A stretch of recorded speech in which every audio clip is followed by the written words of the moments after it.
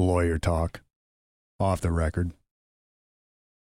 Special House Bill edition. I'm going to call it House Bill edition. You know, it's funny, Jared. We were just sort of chit-chatting. You're going up to watch a trial? I will be. It'll be December 3rd, I do believe. I'll have to make sure I get the right date on that. But I believe it's December 3rd in Akron, Ohio. Akron, Ohio. So he's checking the date. And what does House Bill edition have to do with Jared watching a trial? Well, the trial I'm going to see here is a 44-year-old man is dead from a stab wound to the chest.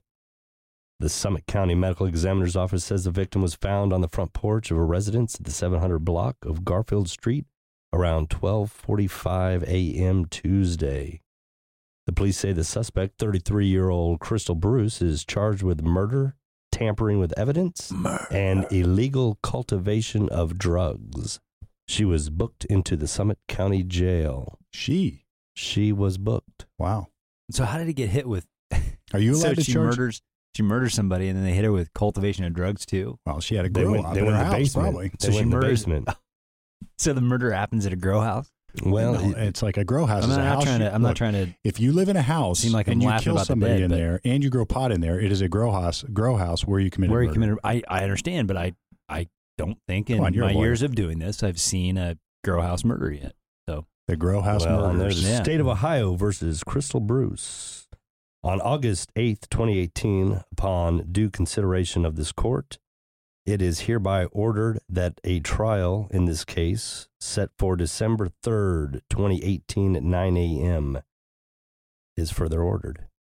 So that will be starting out there in December 3rd.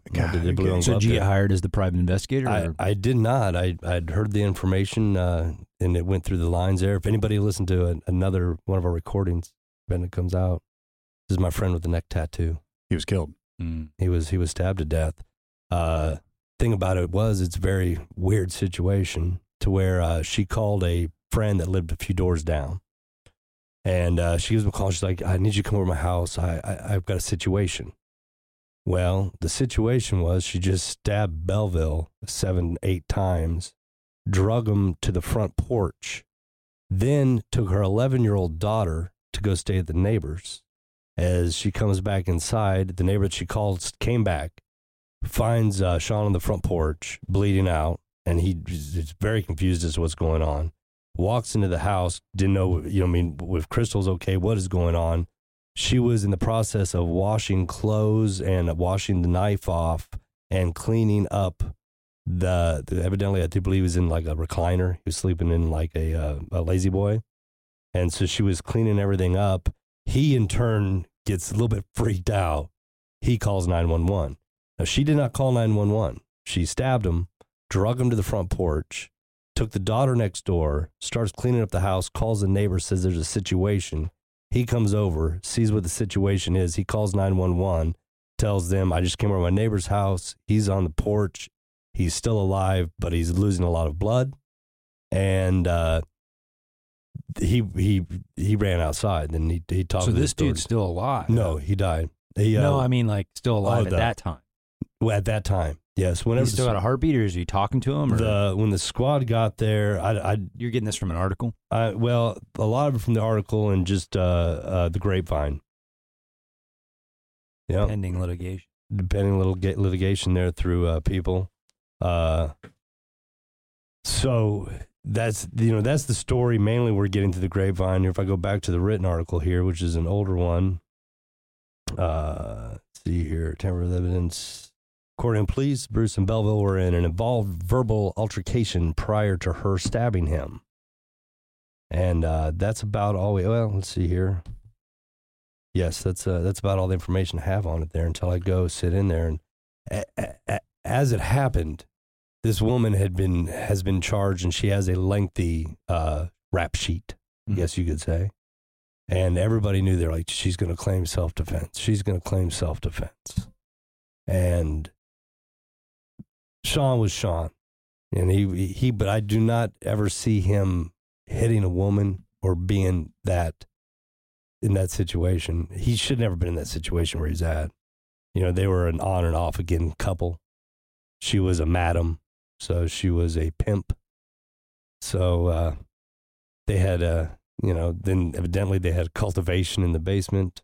This had happened. I actually hadn't seen or talked to Sean in a number of years. It'd been probably about 3 years since 3 years since I'd seen him. Last time I saw him, he'd happened to stop into my shop. I hadn't seen him in a while. All right, so what does this have to do with anything? You started talking about that, and I was like, sounds like she's going to claim self-defense. And as I said that, I was like, oh, we just passed in Ohio. The House passed it anyway. The much debated stand your ground law. Ohio's the only state, right? No, Florida's got to stand your ground. Florida. That does not or does? That does not have stand your ground. I don't know that. I don't know that. I think Ohio's the only state that doesn't. Really? Yeah, I think so. Let me look it up. It is controversial. So basically what it says is you don't have any duty to retreat anymore before you can use deadly force. If you're allowed to use deadly force, you don't have a duty to retreat anymore, even if it's going to be deadly force, if you're otherwise allowed to use deadly force in self-defense. Apparently, Ohio is the only state where a person is guilty until proven innocent in cases of self-defense. Now, what's the source? Because that sounds awful loaded. It's probably, I read all the Dem stuff, so it's probably something. It's all right. So let's talk about currently, Jeff, as we know it, and we've tried a couple self-defense murder cases together, or at least a self-defense murder case and then a self-defense felonious assault case. I've tried several homicide self-defense type scenarios over my lifespan of my career, which is now approaching 24 years. Crazy. And basically it always was this. You have a duty to retreat unless you're in your house. And then it wasn't that long ago that they changed that duty to retreat to your car. And, so here's what we're talking about. If I can use self-defense, in sort of simplest terms, I'm allowed to use self-defense for non-deadly force. I can meet force with force. So if you're coming at me and you're using your fists and I pull out a gun and shoot you, well, that force would probably not be considered reasonable under most circumstances. And I say most because, there are times, let's say I've been incapacitated on the ground and you've just beaten me that way. And if I take one more blow, that'll kill me. And you're coming at me with only your fist. Well, now you're using deadly force against me, so I can use deadly force to repel it. But the general rule is I can only use the force necessary to repel the attack. The other thing built into that, there's a couple standards built into that. I have to actually believe it. I have to subjectively believe it. And then a reasonable onlooker, somebody watching like TV, would say, yeah, that was reasonable, that force was, that was the right amount of force. That was a reasonable amount of force. Now here's the other reaction. So what we're talking about is force that is reasonable to repel what is used against you, and you subjectively believe that you needed to do that, and the amount of force does not exceed what is necessary to, I guess, stop the attack. And then built into that, if it was deadly force under Ohio law, if this keeps going, that might change. You had a duty to retreat. So if you could turn your head and run away and live to fight another day, you had to do it. And yeah, but going back to what I said, why this law is so important is because under Ohio law, you have a burden to prove self-defense. Yes. Normally in a criminal case, the state or the city, whoever's prosecuting you, has to prove beyond reasonable doubt you did something. Right. If you are claiming self-defense, you actually have to present evidence in Ohio and that meets the elements you just talked about. Yes. You retreat in those things. And meet a certain burden before the jury is even allowed to be instructed that you can consider self-defense. So this is like a little logic game, and what I'm going to do is we're going to simplify this. We're going to put it into a real life setting, and then everybody will understand what it is now. So you get a call, ring-a-ling-a-ling, Jeff. I am John Doe. I've just killed this dude in self-defense. He was attacking me, and I pulled out my gun and I shot him. I've killed him in self-defense. And believe it or not, Palmer has received that phone call. I have received that call. Yep. It's almost exactly what he just said. I've just killed a man in self-defense. Where did it happen? Well, it was all over the place, man. It was over here, it was over there. The fight went here and there and blah, blah, blah, blah, blah. So it was near a home, near a car, in the street, on the sidewalk, on the doorstep, on the porch. Man shot, dead. So what do you do, right? I mean, you're thinking, well, this is self-defense. And most people, I think, and I've actually talked to CCW or people looking for their license to carry a concealed handgun. You can't get your license to carry a concealed like shotgun, but a handgun you can. Samurai sword? Samurai sword. No, I don't know if you can get a license to do that. And I always caution people, and everybody's a little bit worried about this. And usually what I do is I set up like a little mock trial. I've gone up to some of these places, some of these gun stores. I don't even know if I should mention their names, but some of the gun stores where they teach people, and I'll say, all right, sir, you over there, why don't you come up and over here sit? And I said, ladies and gentlemen, meet defendant. And I sit them there at the front, and I give this scenario, right? Mm-hmm. And all right, who thinks that he's guilty or not guilty? And after I give some facts, and I said, well, here's the interesting thing. They have the burden of proving him guilty beyond a reasonable doubt, but this is the only scenario that, not the only, but this is one of those weird scenarios in Ohio where the defendant actually has a burden to do something. So even though you are sure that you killed somebody in self-defense, and you go tell the police that you've killed somebody, but it was in self-defense, you can still get charged with murder, and it is not their job to prove that you didn't do it in self-defense. It is your job to prove that you did.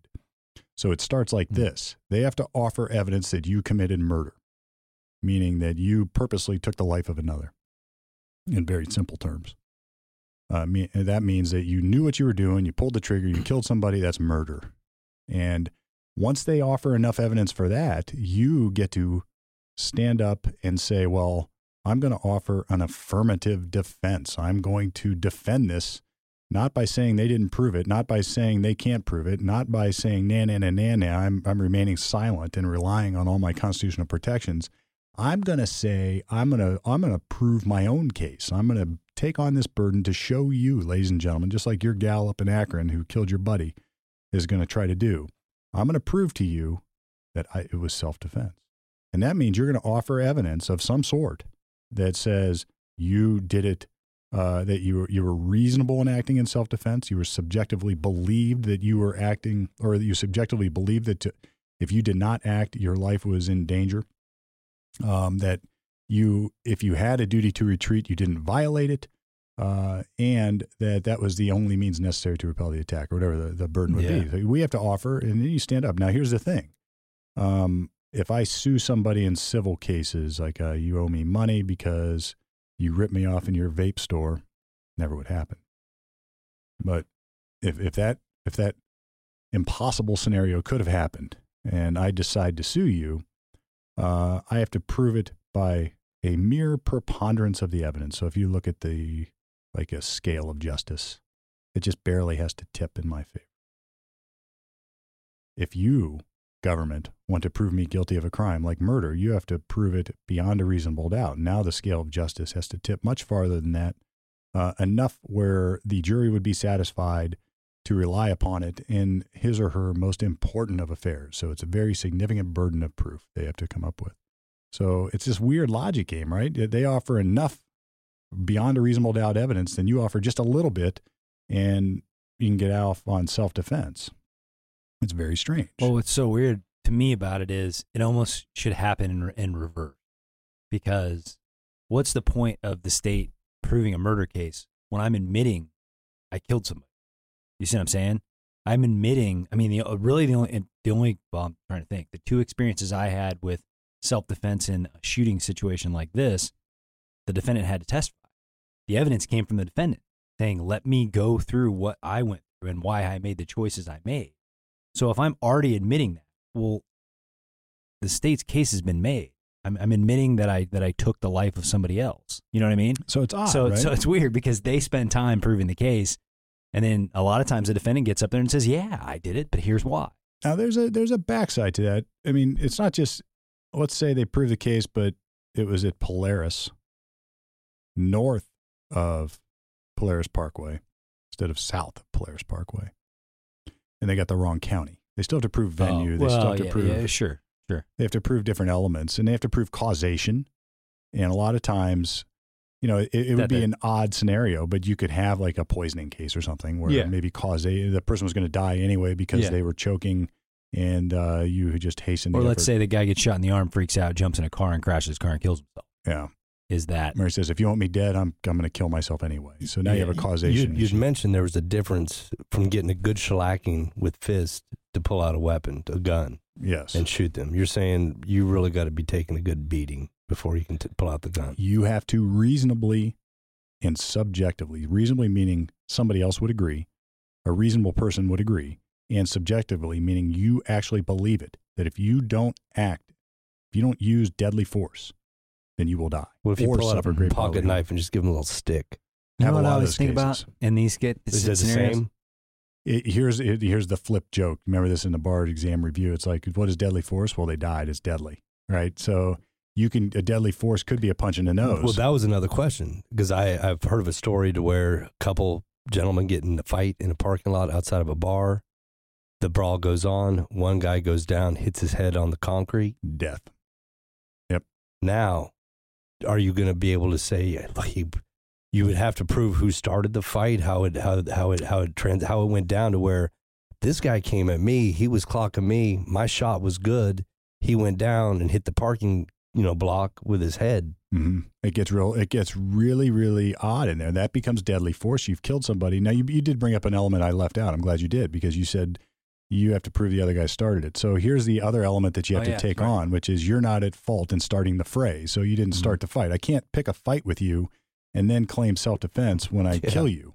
But what I can do is pick a fight with you because you've been calling my girlfriend, and I'm going to kick your ass. So I come kick your ass. I give you a little bit of a beat down. Now, I'm not right. I've probably committed felonious assault, maybe even, or simple assault.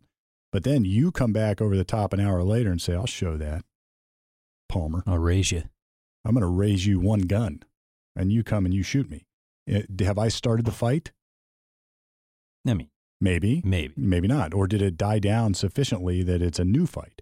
And I've had those scenarios too, where you get in this fight, and then this happens a lot, actually. So you get in a bar fight, somebody punches somebody in the face. Because their car. And you go back, all right, everybody chill out. Well, now the dude's waiting in the parking lot and really kicks your ass. It's like that happens. Or I'll show him. I know where he lives, and you're waiting inside the garage with a ball bat. And now it's a new fight. The dust had settled on the old fight, and now you got a new one that you have started. And that is tied closely in. All these elements sort of interact with each other in a way that makes it very confusing, because you also have a duty to retreat. And if you could have just run away. And that's where it gets sort of strange. Now, the duty to retreat does not exist necessarily in non-deadly cases, nor does it exist when you're in your house, nor does it exist when you're in your car. Yeah. Now, that's a new one. And if you're in your house or your car, Jeff, back when we had our trial, when you worked on with I just me, did an appeal on car. they didn't have this. It had changed, or this. Meaning a car one, well, meaning they were in. I don't understand. If I'm in my car, It's like your house. so look, You don't have to retreat. But if when you're in you're your in your house, car. if somebody gets into your car, No. A duty to, so let's look at it this way. It's called the castle doctrine. So my house is my castle. Me castle. You can't come in. I should be safe in my house. If I'm in my house and you're coming in the front door with a gun, I don't have a duty to run out the back door. I can just kill you if I feel like I am in danger of death or serious bodily harm. I can't kill you if I don't feel like I'm in danger. So if it's my 10-year-old who's just breaking in to get his book bag, then I better, now I can have a mistaken belief. That's the other element of this. I can be mistaken. But if I really don't have a belief that I am in danger of death or serious bodily harm, I can't just because somebody's in my house kill them. Yeah. And you see that scenario. There's an old movie where the scenario is somebody gets into their house and they're breaking in and they're rummaging around through things, and the guy catches them, and the guy chases him into the yard. So he gets out of his house. The guy's running across the backyard and shoots him. You know what I mean? That's murder. or like the farmer that rigs the door because his shop's getting broken into all the time, and they pull the door, the shotgun goes off. Now the crook ain't got no kneecaps, yet he can sue the farmer for his farm. Yeah, you bet. That happened. You bet. It's happened. And there's a murder case. I remember seeing the pictures. It was like the law school murder case where the guy, some shop owner was getting broken into all the time. There was a trap door on his roof or like an escape hatch or something. So he rigged it up with he put a steel, he hung a steel cage below the trap door and then wired it. So the burglar's coming in, they're going to get electrocuted. And they did. And there's a dead guy in a cage when he comes in the next day. Right? Oh, God. And he had been broken in 2 times. I hate to laugh Fresh at dead, catch. but my God. It's fresh catch, right? It's sort of like catching a rodent in your barn or something. But, it's like there's no mouse traps for humans. You can't kill a human just because they're breaking in your shop. Now, if a burglar enters my home by stealth of night and I'm half asleep and I hear somebody rummaging around in my house, well, now it's a different scenario. It's a live action game now. So if I go shoot that guy, I'm probably acting in self-defense. Probably. But you said probably. It scares me a little bit. But like when if I had my gun out in my house, and I'm not a huge gun guy, but I have a gun for protection, I would hesitate to say, is this guy coming at me? Or is he going to hurt somebody in my family before I pulled the trigger? Now, here's what's interesting. In the case that you and I tried, we enjoyed this extra little facet that's changed in my career. There is now a presumption in law that you are acting in self-defense if it is in your house or your car. That's a big deal. Now, presumptions But, Jared, if the bullet went in his back? Even in your house, I think you're fine. Right. You think? It's not 100%. It's not 100%. There's a presumption. You might be sitting. Well, that's the point, right? So here's the scenario, right? Everybody who thinks about I've this. I've always heard the good old boy story. If you shoot him in the back, you flip him over and put one in the chest. Yeah. Well, or drag him off the couch. I'm not recommending. We're not going to go down that road on lawyer talk. I just said something that we can go down that road. It's called a crime. Yes. It's tampering with evidence. Yes. I mean, it's all there's probably abuse of a corpse too on some level. Oh, that's a good point. Yeah. So really, you're better off just taking the gamble. Well, that's what I'm saying. Before I would pull the trigger in my house, I would make sure, like, if I'm at the top of my stairs and I see him and he's coming up the stairs at me, well, I think that's fair game. But if he sees me and then starts to make a move for the window, like, I'm probably going to let him go because I don't know what I would do. I don't know what I would do. And that's why, because look, we are not necessarily trained to deal with that scenario, and everybody's going to react a little bit differently. Oh, I got the tactical light on my gun. The law the law does not measure nicely the measure of defense that is required. And I mean, there's sort of this built-in standard that you don't have to be perfect. All right. It's one of my favorite quotes by there's an old John, you know who John Steinbeck is? Yeah. The writer? Yeah, right. He wrote a book called Old Man in the Sea. Wrote East of Eden. And others. But Old Man in the Sea, I'm right about that, right? Is that Steinbeck? I don't know if that was Steinbeck.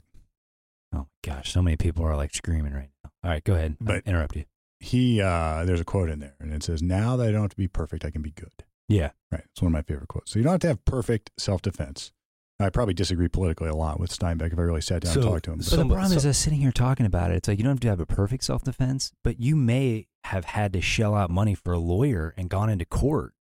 And even though you've maybe been acquitted of any allegation, that you think about what that look at what this is. On your life. Look what this is, man. If you think of the perfect self-defense scenario, somebody's broken into my house and I have shot them. So Jared, put yourself in this scenario. You're sound asleep, you and Shorty hanging out in your snoring. And because Mama B has got you healthy, you don't need your CPAP anymore. And you hear the rattle of a broken window. And next thing you know, you hear somebody walking around on the new hardwood floors you've installed in your kitchen. Old Man in the Sea is Hemingway. I didn't think it was Steinbeck. Yeah. And then you hear the door open for the basement. And they go down to the basement. Yeah. So you get your gun. And now you're thinking, what the hell's going on? Well, the next thing you hear is the basement door open again. And now he's coming upstairs. Slow this time. No, I don't have any. I don't have any guns in my house. I know you don't, but this is a fictional. This is a fictional story. I know this fictional story. Do you have a ball bat? I've got knives. All right, you've got a knife. You've got a Chinese throwing star and a knife. I need a kid Chinese throwing star. Yeah. All right. So as you hear him slowly walk up the steps, and you know that there's been a boogeyman breaking into houses and committing violent acts to your neighbors, you grab your throwing star. And because you've trained with it. This kid's totally sideways. I do have a gun. You could use me as an example. You've trained with it. Yeah. You whip it with expert efficiency. And you hear it thump as it penetrates his chest, right between, actually the side of his chest, right between two ribs, pierces his heart, creating a condition called pericardial tamponade, wherein his little sac that surrounds his heart begins to fill with blood. And the blood itself is what causes his heartbeat to stop. He falls down the stairs and you watch him gurgle to death. You're thinking, thank God I did that, because he was coming up here to kill me, just like he attacked my neighbors and everything else. You think, no big deal. That's self-defense. So you call 911, the police come out, and then they say, what? This doesn't make any sense. It looks to me like you dragged this guy from your front porch all the way to your landing of your stairs, and it looks like... Is that a throwing star? That's a throwing star? No, we don't believe that was self-defense. But we don't believe that at all. We're going to charge you with murder. And then whenever they look at my phone records and they're like, we noticed that you called Steve Palmer before you called 911. Right?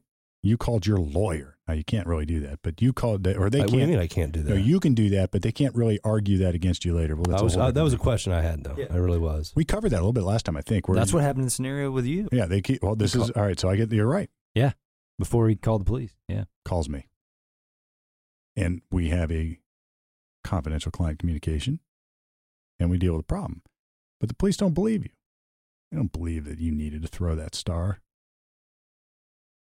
And they don't believe my mad skills either. And they're like, this doesn't make any sense. This looks to me like more like you went up and stuck him with it to make it look like you threw it as he was coming up the stairs, and you've spattered this blood all over in a way that would only rival the staircase on Netflix. Mm. This is a setup crime scene, and we are going to charge you with murder. All right, so now the scenario is this. It's like, and imagine the same thing with a gun. I mean, we've added a lot of fun little facts, but same thing with a gun. Most people who get a gun would think, oh, I can kill that guy, or I can use deadly force here. But you don't think that now you have to ring-a-ling, and you got to call your lawyer, and you've got to defend a murder charge. You're on trial for murder. Yeah.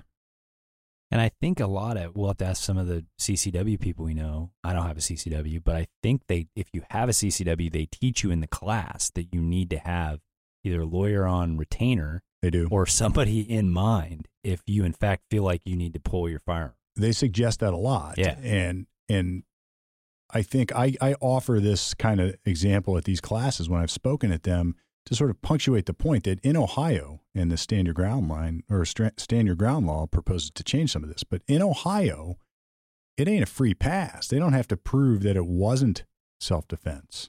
Or that they don't have to prove you guilty. They have to prove that you killed somebody. Then you've got to offer evidence to prove that it was self-defense. So you've got a burden of proof. You're fighting for your life. And here's what it is. Well, everybody says the same thing. Well, it's got to be self-defense. No big deal. So to say I have doubts whether your friend's killer will succeed in her self-defense claim based on some of the facts you've told me. But let's change those facts and say she's in our scenario. Like everybody thinks that ought to be so. It's simple, no big deal. How much time do you think that we put into our last jury trial that you worked on? 1,000 hours. I don't know how many hours. Like aggregate time. 1,000 hours. Yeah. That costs money. Cost a lot of money. And it shuts your life down. You might even be sitting in jail while the trial is getting worked up. You might have lost your job because the headlines are Jared Blinsky, owner of Westerville Vape, or Advanced Vapor, forgive me, in Westerville, Ohio, charged with murder.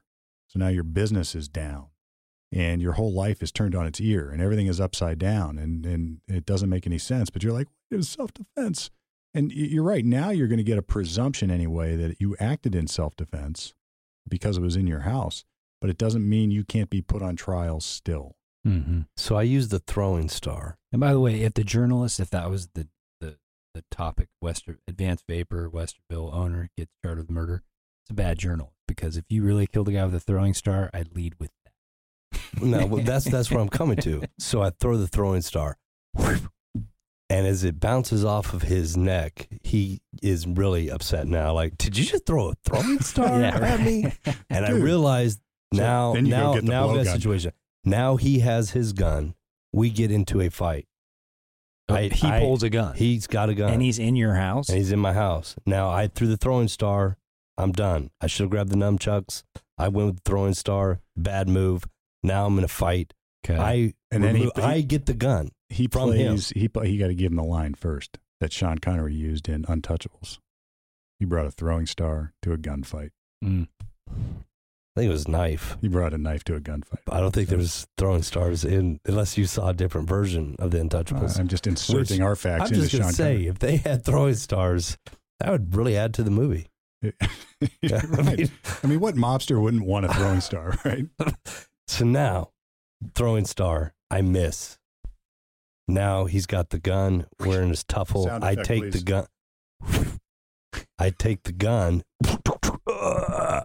Now I have the gun and I shoot him. Now I'm in the hallway and I have to prove that my throwing star skills were slighted that day, which they probably aren't going to believe. They're going to be like, Jared, we know how you are with throwing stars. You're a pro. Yeah. And they probably, but I'll be like, no, really. You stuck that in the wall afterwards. Yes, it's like right there. I missed, and we got in a tuffle. I took the gun. I shot the gun. It's an unregistered gun. They don't know whose gun it is or where it was from. Now they're saying that it was my gun, all along. and I'm like, I didn't have a gun, Right. but I took it from him. I had a throwing star. It's in the wall, Check the prints.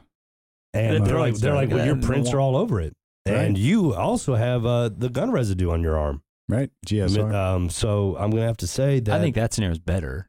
I mean, I'm not so sure. 'Cause you're that scenario wrestling with the sounds gun. awful for me. Hold on No, a but second. you're standing there If and a this guy's guy- pulled a gun If Yes. you have in your house. And I take it from him. What worse scenario can there be? if The you're worst scenario is if they're you- saying that was my gun. Yeah, I think that's not a better scenario for him It's because horrible. now he's got the initial assailant, if you're going to believe all that nonsense, incapacitated and being covered with a man with a fire. I mean, it's like he is no longer, your danger is no longer, right? The deadly force is no longer necessary. So you're saying he should just order him to his feet and say, get out of the house? Maybe because shoot you him. now have the gun. I mean, it Or gets shoot him in the real, leg. It gets real dicey then. So what would a jury do, really, which is the question. Sweep the leg. Here's the thing. Here's the debate that we get into. I have these debates in these classes, and then I finally say, it's like, you take a vote. How many people believe that's self-defense? About 3 or 4 hands. Yeah. How many people don't? A couple of Yeah. hands go up. How many people don't know? Like all the hands go up. It's like, that's a trial, boys. That's jury trial. That's it. That's Yeah. it. You've just been on trial, and your fate, your future is unknown, and not even people here can't agree. There is no hard, fast law on this. And you've got a factual burden to establish self-defense. And if you can't, guess what? If there's a gun involved, you're 15 to life plus 3 on a gun spec. Yeah. So that's So don't go firing off a throwing star. Here's what you do. You get your barbecue tools, so like big tongs and stuff, right? And have you ever banged them together before and they make those sounds, or maybe you slide them against each other and they make those loud sounds, like sharpening a knife? When you hear the guy coming up the stairs, make that noise and then say, sharpening my throwing star. I've been waiting for you. Hmm. Just say that, dude. Who's going to come up those stairs, man? The guy with the gun. That's even more unbelievable than my story. But I mean, imagine the frustration at that. The only reason I said that is because that is legitimately what I told my wife when we didn't have a gun and when there were some break-ins in our apartment before we got married. And she said, well, what are you going to do if somebody breaks in? And that's what I told her. I said, I'm going to get the barbecue tools. I'm going to shing, shing. I've been waiting for you. Well, even now, how are you going to have time to call the police when the first thing you have to do is unlock your gun safe? Well, Then you have to find your key I got a to the code. gun lock itself. I got a little Now you hand got to code. get that undone there. I got a little hand code and mine's locked, like loaded, fingers? ready to go. Yep. You just put your fingers on it. It's like a hand and you push like 4 buttons that only I know the code to. And it's 1, not 2, 1, 2, 3, 4. 4. It's not. Okay. All right. If there's only 4 options, you got 4 fingers. Yeah, 4 fingers. And it's I'm trying to think. So it's like the little exclamation point on the calculator. You got to hit 4 with the exclamation point. It'll tell you all the possibilities. Maybe I don't know. I'm not a math guy. Oh, I'm sure, but I mean, the point is, So there's my like child's 4. not going to get into it. They don't even know it's there. She'll just try 30 times and get it. I mean, yeah, maybe you're right. Let me tell you Maybe. something. Let me tell you something. They will find it. I would have gotten into I it would've if I gotten were a into kid. Actually, maybe not. They may kick off after so many failed efforts. I don't know. I think it does. It probably does. I don't. That way, if you're under the gun, literally, and you screw up 3 times, you're just you can't remember, and you're like, I just wish I had a throwing star. Gosh. I wish I had a throwing star. Or at least a blowgun, dart gun. I'd just probably look at my wife and say, you go check. Honey, I think somebody's in the house. Would you go check it out? Somebody's at the door. If you give me a glass of water on your way back, that'd be great. Yeah. Pizza guy. Yeah, so I guess the point of all this. No, and another malarkey. question I have on there is you guys brought up the cars, which I'm still in confusion about, because let's say you're in an argument. Like you said, it starts one place, moves to another. You're out in the parking lot, they're screaming and yelling. You're in your car. You have the option to leave. If you get out of your car, isn't that showing that you're not going to get self-defense like that? It's like self-defense. You should have not got out. Why did you get out of your car? Here's my scenario. If somebody's in your car and yeah. Well, here's my scenario. This is a pending. I don't have a decision yet on appeal, but just to give you basic facts, and we'll just twist them around a bit different. Okay. So you're in your car. You've been having an ongoing argument with your friend. So you guys have threatened each other, like, I'm going to kick your ass. I'm going to do all the, back and forth. You know that your friend is known to carry a gun. And every time you've seen him before, when you guys were cool, he always had a gun. So you're driving around, going out to get some smokes, whatever, driving around with another friend, and guess who pulls up in his truck screaming? This guy. All right? The people that are in his truck tell the law enforcement department that he got out and you got out, and you guys met between the 2 trucks and started fighting, and he died. You and your friend in the car say that you were inside the car, he ran up to you and pulled you from the car, and a fight started, and you killed him. So the difference is important because you were in a protected area where you didn't have a duty to retreat. If you were pulled from that position and then took action against him, it's a different presumption than if you ran and met him halfway. And that scenario, the guy, in fact, did not have a gun, but he was getting beat up pretty good, and he stabbed him right in the right place, and it basically made him bled out in a second. That is, the car can be just like your house. You can have that protection. That you don't have to, if you're inside of a car and something like this is happening, you're getting a greater protection than if you were outside the car. Is that fair to say? Well, I've seen multiple videos of people that have gotten in altercations where somebody jumps on the hood of the car and won't get off and is like smashing on the front of the hood, and they freak out and take off. Who freaks out? The driver? The driver. Oh, okay. Somebody's on the hood of your car. Somebody's smashing your car. Now you and it kills the guy? I'm going to tell you right now, you could go on to what website on were you watching? You can look on any interweb. There's multiple videos. Are you watching Dukes of Hazzard again? Facesofdeath.com? No. It's Dukes of Hazzard. No. This is it's real. This is real stuff, man. All right. It's not Starsky and Hutch. All right, so they're on the car. They're like kicking the car, yelling, screaming. And they're like on the hood, and you're like, ah. And you slam on the brakes. He takes a tumble, whack, head to the concrete. Deadly coma, force. It's deadly force. Deadly force. But you're like, he was on my car smashing. You have a presumption. Now we got to prove it. You got to prove it, but you enjoy a presumption. So law is like this weird little logic game mixed in with facts, mixed in with a little bit of art, as you've now seen, and the unknown and unexpected consequences of jury trials. So the question is, a presumption logically makes perfect sense. It is presumed. You start with a little bit of a leg up that it was self-defense because it was in your car. You were presumed. So in theory, the prosecutor has to somehow rebut that presumption. How does that fit in to the affirmative defense and your burden of proving it beyond a reasonable doubt vis-a-vis their burden to prove you guilty beyond a reason, or you have to prove your affirmative defense by preponderance of the evidence against their burden of proving you guilty beyond a reasonable doubt? How does all that fit in? I have no clue. I mean, logically, it's weird when you read the instruction. It's almost confusing for a lawyer if you've read them. It's circular. Because it's like, if you believe they've met their burden, go to step 2. In step 2, if you believe the defense has met its burden of self-defense, then go to step 3. You know what I mean? It's like it takes you on these different This sounds like the new tax laws. It's something. It's a horribly written law. So I don't have a problem necessarily with modifying or changing it. Now, there is a big debate about this because now Ohio has passed now a stand your ground law, and we should probably read what that is. Yeah, now that we've spent 30 minutes on I'd explained before that I was in the fight where I was getting pretty good beating, and I thought it was ended. And then I was walking away, and I got hit on the back of the head. Now I was on the ground, and as I roll over, this guy, way bigger than me, is over top, clenched fist. I jump back, and I pull a blade. I did that because we had already been fighting. I had tried to get away. I was walking away. I get hit in the back of the head, and now he's coming at me. Now, I didn't stab anybody, but that was the situation that I was in. I don't think the action that you took is wrong. No, I think what you're saying is what people that have CCWs want you to do. They want you to look at somebody being in that scenario and say, you better get back. So in your scenario, I think you handled that right. Well, that was what I said too. I said, you flipped the knife. I said, if you come at me, I'm going to cut you. Yeah. Well, no. Where it gets dicey is if you actually cut them. Here's the thing, though. You've heard the experts on this. If you have a gun and you pull it and you're not intending to use it, you shouldn't have pulled it. I was going to ask that too. I was going to ask that. No, I understand. I don't agree with that. When I got my first gun, my dad told me, if you ever point it at another human being, kill them.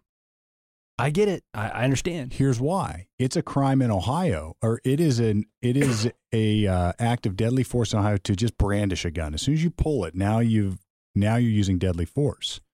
All right, that's the thing. So I guess what I'm saying is incorrect with CCW training. Well, it's incorrect it doesn't necessarily mesh with the law, because if is the case we had in Circleville, right? I know. That becomes a felonious assault. If I brandish a gun, now it's a deadly weapon. It becomes a felony. It's like But if that was the factual scenario, if what really happened there, if that came out in the facts, because remember there was additional facts to that, you can still have self-defense to that. No, I understand. But if I just point it and nobody's alleging that I tried to pull the trigger or anything like that, you have to have you justification. think it ever gets charged? It did in Circleville. Well, remember, there were some facts to it that made it a little bit more egregious. Yeah, I hear you. But it does it ever get charged? I don't know. But, I mean, we're in the textbook here, not necessarily the real world. I know. To me, you can use, like you used, a gun, knife, whatever. You just used it in a way to get yourself out of the situation by not further hurting anybody. Here's the point. He used it. It was an act of force that requires justification. So just because in his scenario, it was so you have to look at it that way. Was he justified in pulling that knife in that scenario? Maybe. Right? Maybe. It's not a clear-cut thing. Pulling the knife in that scenario is a show of force. It is it's a felonious assault. So for you, pulling it or stabbing them, all the same thing? No. What I'm saying is you have to analyze it legally the same. Now, if he pulls that, under the law, if you stab him and kill him, it's murder. If you pull it and brandish it, it's felonious assault, right? So it's not the same at all, but you still have to have justification to do either. And the same justification. The same justification, okay. Yeah. Yeah, that's what they would say about guns anyway. And that's it. I don't necessarily agree with that law, but that's what it is. I mean, it's but we can talk about what it should be. And you could be defending yourself thinking, I'm not going to kill him. I'll just give him a little stick, back him up. Well, and maybe it's what you did is equivalent to like, are we really going to have a problem today? Like it's brandishing a gun, flipping right? up. And here's the policy behind it. It's still in my holster. I didn't pull it. Yeah, but you've brandished it now. And here's the policy behind this. If the other guy's got a gun, now he's pulling it. Right? Now, like you have now escalated the scenario. And if you didn't have justification to do that, you are now the one at fault. So, but my justification can be like, take Jared's scenario. He's got to be in fear of safety for serious death or serious bodily harm. You wouldn't have done that if you weren't. No. And you weren't. Now, and did Jared have a duty to retreat, right? Was he able to retreat? He was laying on his back, and the guy was over the top of him. Well, I mean, there again. So, but I'm not saying he did or didn't. Those are rhetorical questions that you have to present once you get yourself into a trial. So here's what you take from this. If you're going to do that, if you're going to play that game, if you're going to carry a concealed weapon, understand it is not a pass from getting charged with crimes that are really serious crimes as a result. So if you're pissed off at the guy driving home, listen to like episode 1 or 2 or 3 or whatever that was. That crappy stereo. And you brandish your gun or pull your gun in a road rage scenario. It's like that in and of itself is something that requires justification. It's just deadly force. So it gets real dicey. Now, what does you were saying, if you pull your gun and take a swipe, pull a knife, you're like, I'm not really gonna. Just going to stick him. I'm going to cut him. It's like I'm going to shoot him in the leg. I'm going to hold the blade so it only goes in a little bit. I mean, this is my X-Acto knife. Can't really kill somebody with that. My K-bar. That, I mean, there's a reason I know about pericardial tamponade, right? Because I've had 2 or 3 bar fight cases like that where somebody's got the thumb hole flip up blade that's about 1.5 inches long, or maybe even shorter than that. And what happens is a right-handed dude will usually pull that out so it's facing the other guy. And when they come in, I wish we don't have video. I mean, we do have video, but it's not showing. All these cameras that aren't turn it on. All right, so if somebody's coming in and I thrust the knife, it's usually going to hit forward, just straight, or even sideways. That happens a lot. Like throwing a punch, you throw that knife.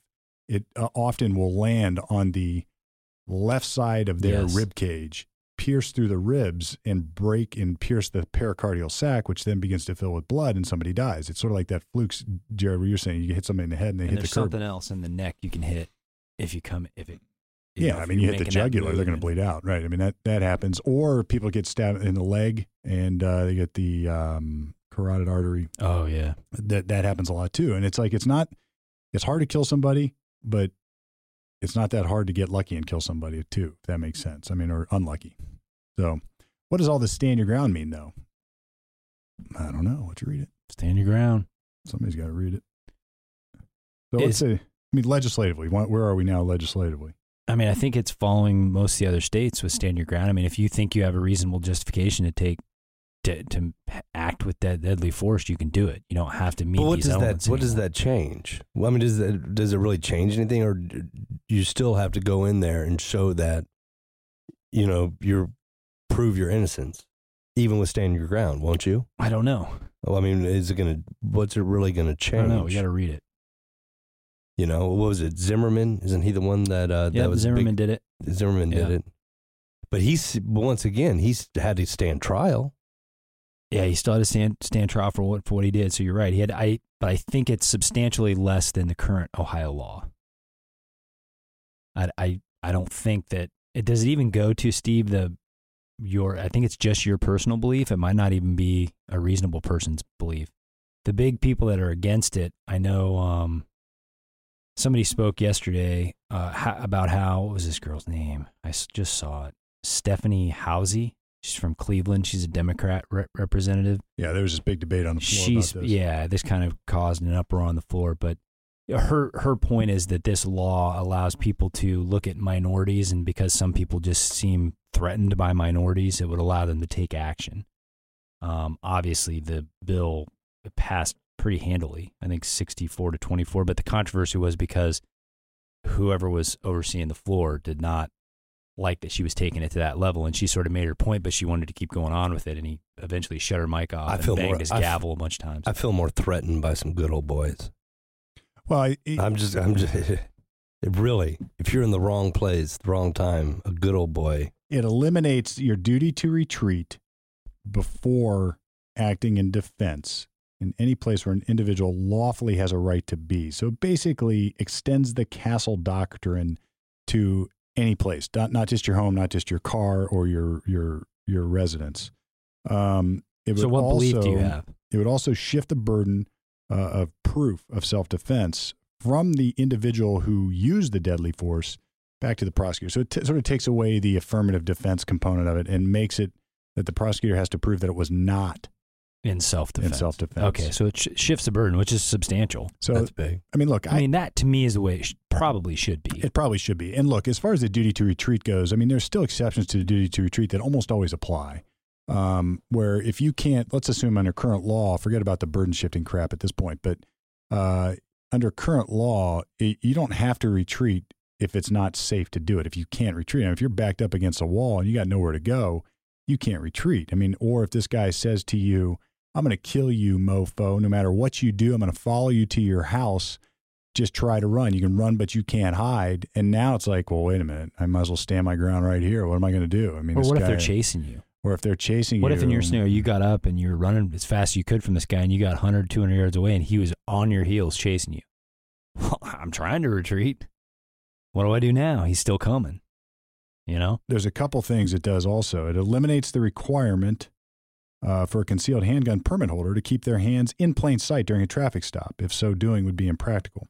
It eliminates the requirement that schools, courthouses, police stations, airports, and other gun-free zones post signs indicating the firearms are prohibited there. It reduces some of the offenses of illegally carrying concealed firearms to minor misdemeanors. That's interesting. Wow.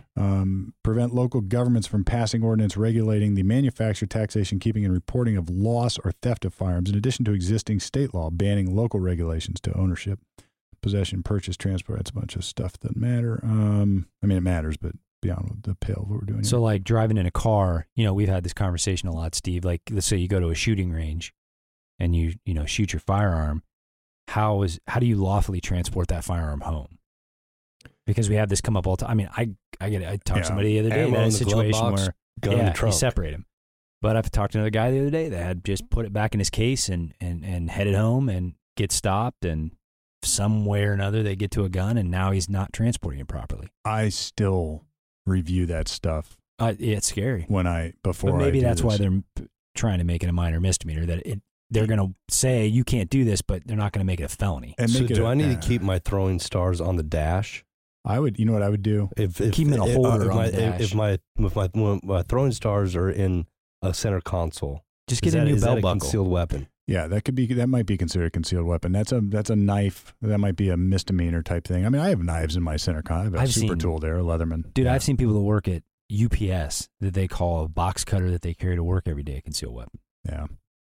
I remember this, my dad, one point, we had like an old, I don't know where this thing is, but growing up, sort of like your anvil, we had in the house like I'd love to know the history behind it, but it was an old blackjack, like a billy club, like a real, you've seen those steel things wrapped in leather, like with leather wrap.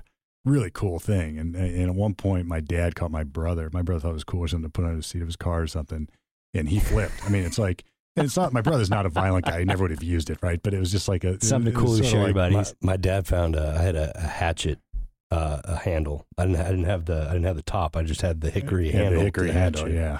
And I had it in my Jeep. I had it on the side there. My dad pulled it out once to me. He said, "What's your plans with this? What are you gonna do with this?" He's like, "My question to you is, what are you gonna do when the guy takes it from you?" Yeah. Good question. Well, I mean, the point is that those are concealed weapons too. I mean, and that becomes its own problem. That, if you think you're being cool, toting around a club or something, it's like, You ever seen the blackjack hats? They make a hat, and then the back half of the ball cap has got the lead weights in the hat. I've never seen it, but so what a great idea. Then you got your bill. You grab the bill. That would hurt. Boy, that would hurt. Wow. That would hurt. You guys don't know about those? No. They sell Let me tell you, well, they have them right next to the throwing stars. I'll tell you where I did see throwing stars. I saw throwing stars for sale recently. And the snap caps. I saw throwing stars for sale recently near the old Carl's Jr. at the Pumpkin Festival /show in Circleville. There ain't no festivals in Circleville. Dude, you're about to get a blackjack. I know. Man. Dude, there was a stand there, and I was like, this stuff's got to be stolen. Stuff's got to be stolen. They had probably 30 asps. You guys know what an asp is? Snake. Yeah. Right? No. So it's kind of handheld like a pen, and when you throw it out, it goes out, and it's like a pipe. Yeah. It's totally a concealed weapon. They're selling those there. I almost bought one. It's a pretty cool thing. They were selling machetes there. They were selling... Jeff's got an infatuation with machetes. I've been to sporting goods stores with him, like hunting stores. I do. And he always stops in front of the machetes. What's the brand? The orange one? The orange knife. You've seen the brand. Oh, yeah. It's with Bear Grylls. It might be a Bear Grill. I can't remember the exact. It's a brand everybody heard, but they got the big orange machete. Jeff always says, "Man, I really want one of those." I don't know why. I don't know why. It's like, dude, I got a nice new machete in my last pick. Machete. I mean, it's cool. I mean, machetes are cool, but really, it's one of those things that, what are you going to do with it? You can use them. Machete when I lived in the Ozarks, bamboo. Well, if you need it, you need it. Oh, I'm sure you need it. Yeah. Well, this one was hand wrapped, so it was a machete that was sharp all the way down, and somebody wrapped like rope around it. Yeah, it's a good machete. It's kind of like Rambo style. I was like, dude, I kind of need a machete. Morgan's like, we're not buying machetes. My wife's like, no. And then they had the little. Did you really ask her for a machete? Yeah, I was digging through everything, and then in the back, I felt. You have to go to Swappers. He has to go to Swappers. I love it there. You don't even know how many throwing stars and machetes and swords, dude, and you have no idea. The kind of stuff that people hang on their walls in their bedrooms. Tons. In the back of the place, there was a huge basket of bags, and all the bags said "I love New York" on them. I was like, dude, all this stuff's hot. Like they're in random boxes. I'm like, all this stuff, dude, it's hot. You know what LOLs are? I do not. LOLs are a little kid toy. They're selling LOLs there for like half price. We're like, dude. Doesn't that mean laugh out loud? Yeah. That's what my daughter gets into. It's this little, I won't even get into it. But anyway, so I'm like, well, they're half price. We'll buy some of these. And we get back and I'm like. It's not stolen. It's Chinese. That's what it was. It's boxes That's of Chinese goods. It was shady. It was knockoff. It's knockoff. It looked just That's like it, what but it was that is. knockoff. Yeah, those guys are selling throwing stars. But trust me. next year at the show, it's a good And chance I'm coming out with a pumpkin to your cheeseburger. legitimate throwing star rep. Pumpkin I've about had it with cheeseburger, all asp, these overnight And throwing star salesmen. and a machete. All right, let me bring this back to a place that makes a little bit more sense. So we've got Hey, this all stand your concealed ground. weapons. We're still in the same place. Here's the thing. The stand your ground law has passed the House. And for the legislative scholars, that doesn't mean that it is law yet. There's a couple stops. It's just, I'm just a bill sitting here on Capitol Hill. And so it's got to go to the Senate and get approved. Then the governor has to sign. There's stuff that has to happen. But it looks like it's going to. And I look, what's your vote on it, Jeff? What do you think? Good, bad, ugly? I think It's controversial. Like people are making it racial, and I understand that people argument. make it racial. Yeah, I understand that too. Because, I mean, look, I have never agreed with the fact that the state is bringing a case against somebody, and they're not addressing the component of self-defense at all. It's on the defendant to present evidence. yeah. I mean, that has always been troubling to me.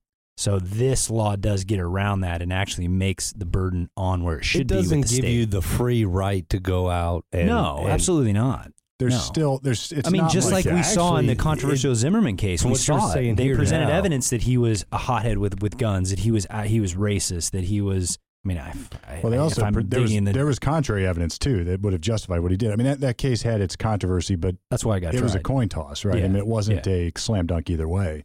It doesn't mean you walk away. You're right. It's not a rubber stamp of killing people from any race or gender or form. But, you know, I think isn't Zimmerman in prison? Didn't he shoot somebody else and go to prison? yeah, he had what I think a he did. weird footnote to Yeah, that. I right? And so think did he his did. wife. His wife did something too. They're all locked up. Yeah, I Let me don't tell know, you, the man. justice system will screw with you. But I don't know if it has a disparate impact, so to speak. On I would doubt if it did on any racial thing. So people may disagree with me. I'm sure I have just raised the ire of controversy. But I think I've tried enough murder cases to know that stuff is never completely clear. There's always a blurry standard in there somewhere. And just because you don't have a duty to retreat doesn't mean you automatically get to use deadly force. It just takes away one of the impediments. Now, so the bigger controversy is really the duty to retreat, not the burden of proof. I think that you and I would both agree that the burden shifting part of Ohio law was always sort of odd. It didn't logically make much sense. But as far as whether stand your ground is rational, not rational, good, bad, or ugly, I don't know. The NRA supports it, so that probably gives a lot of people a reason not to. And then on the other side, just the A lot of people opposite. too, So yeah. it's like I don't know. Good, bad, or ugly, Ohio's self-defense law is at least on the road to change. Mm-hmm. They did some other stuff with abortion, but we're not going to cover that just yet. Oh my gosh, that might be kind of explosive. There's like a heartbeat in this law, room. or heartbeat New law. rules. Oh yeah, that's right. There is. It is the most restrictive. I just read this headline. It's the most restrictive abortion law ever. I don't know if it's not passed or so hasn't far it's passed. the most restrictive Well, we abortion. could probably Still passed talk the about House. that, but And they talked about moving it down. DeWine said that because he hasn't taken the helm yet. Yeah, I mean, there's stuff. So we're not going to get into abortion on He's this. busy in Stand Pike your ground. County right now. We're not going to Yeah. get into Pike County. Is another one we got to talk about. Yep. But those are other talks. Well, I'll say this about stand your ground. I've come in contact with it through what we do with minorities that legitimately, and I've even seen it in police reports.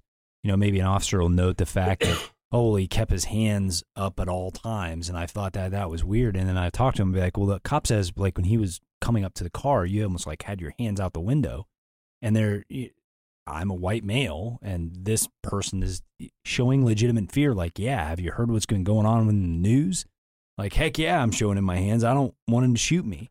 Yeah. So I'm not saying that that's a correct way to think, but I think the woman's point that made the arguments that got sort of controversial about race, I think there's a lot of people out there, not me, but others that do read what's in the headlines and have legitimate fears of an officer maybe taking it too far. Well, we're not talking about officers, though.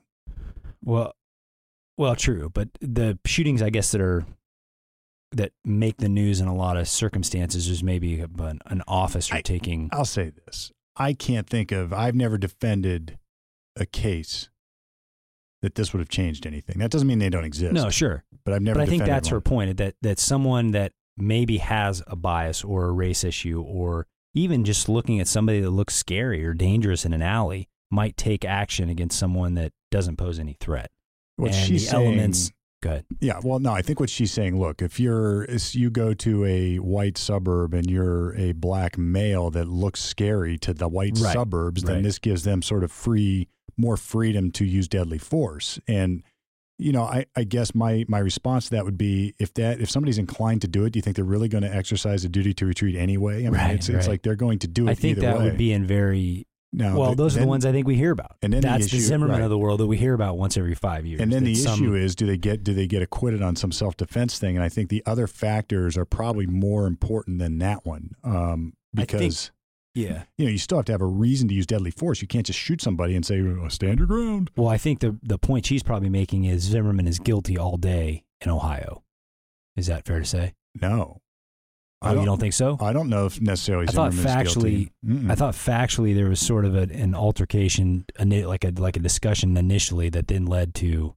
We ought to do if he had a duty to retreat, how would he be able to present a defense? If he did, well, see, we'll have to do. I don't remember the facts of that case. We're I'd going to have to do it. You still have a duty to retreat, even with this. No, stand your ground. No, you do not. You can stand your ground. You don't have a duty to That's retreat the point of it. before deadly force. Yeah.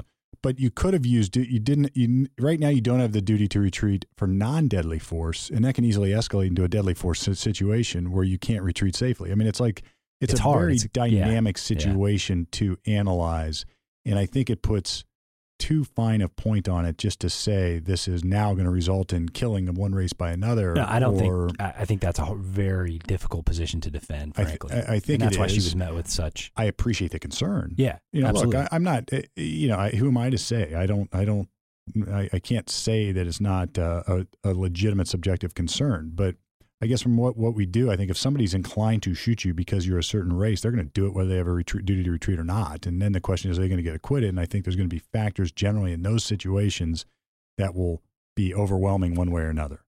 So it's like it probably wouldn't even be self-defense. It would just be murder. So in that unique situation, do you think the stand your ground law makes it easier for them to get off? To be acquitted. I think it makes an easier self-defense claim, but having tried a number of only by logic as much as anything else, because how many times do you really get up and parse through these little elements of self-defense? Like the last one we had, for instance, we worked with other lawyers, experts in gun laws and self-defense and all this stuff. And I looked at them and said, look, I'm a trial lawyer. I know what works. I know what doesn't work. And I am not getting into the nuance of this. This guy was afraid. He did what he did, rock and roll. It's like you don't want to parse through this and have checkboxes on this stuff. You need to get the instruction and then do what we do. Make creative, compelling arguments, make art out of it. So I guess it might be just as important in the court, or more, I guess, more applicable for court of appeals type arguments than otherwise. Or maybe it might come up in this scenario. Do you even get a self-defense instruction in the first place? And maybe it makes it easier to get the instruction. But if it's a stretch to get the instruction, you got a tough row to hoe anyway. So, but does that add an additional element to the prosecutor then? For sure, on any murder case, right? They have to check the box of this was not self-defense. It was not self-defense. Yeah. But it's like the same thing. I mean, at a time, there's thousands of crimes where they have to do something similar. Yeah. Without justification, it's like that happens all the time. So without consent in a rape case, I mean, they have to prove that there wasn't consent. So, I don't, that argument's not going to bear a whole lot of weight with me. Oh, I don't have any problem with it. I think if you bring the case, you have to be the one to you got to prove be able to prove it. Now, I do not want laws that would result in a disparate impact on a certain race. So we shall see. Actually, it'd be interesting. I got a hunch there's going to be a lot of this stuff that's cut out. Who knows? So that is stand your ground, lawyer talk style, throwing stars and all. You missed. All right. I've been waiting for you. Lawyer talk off the record, on the air. Until now.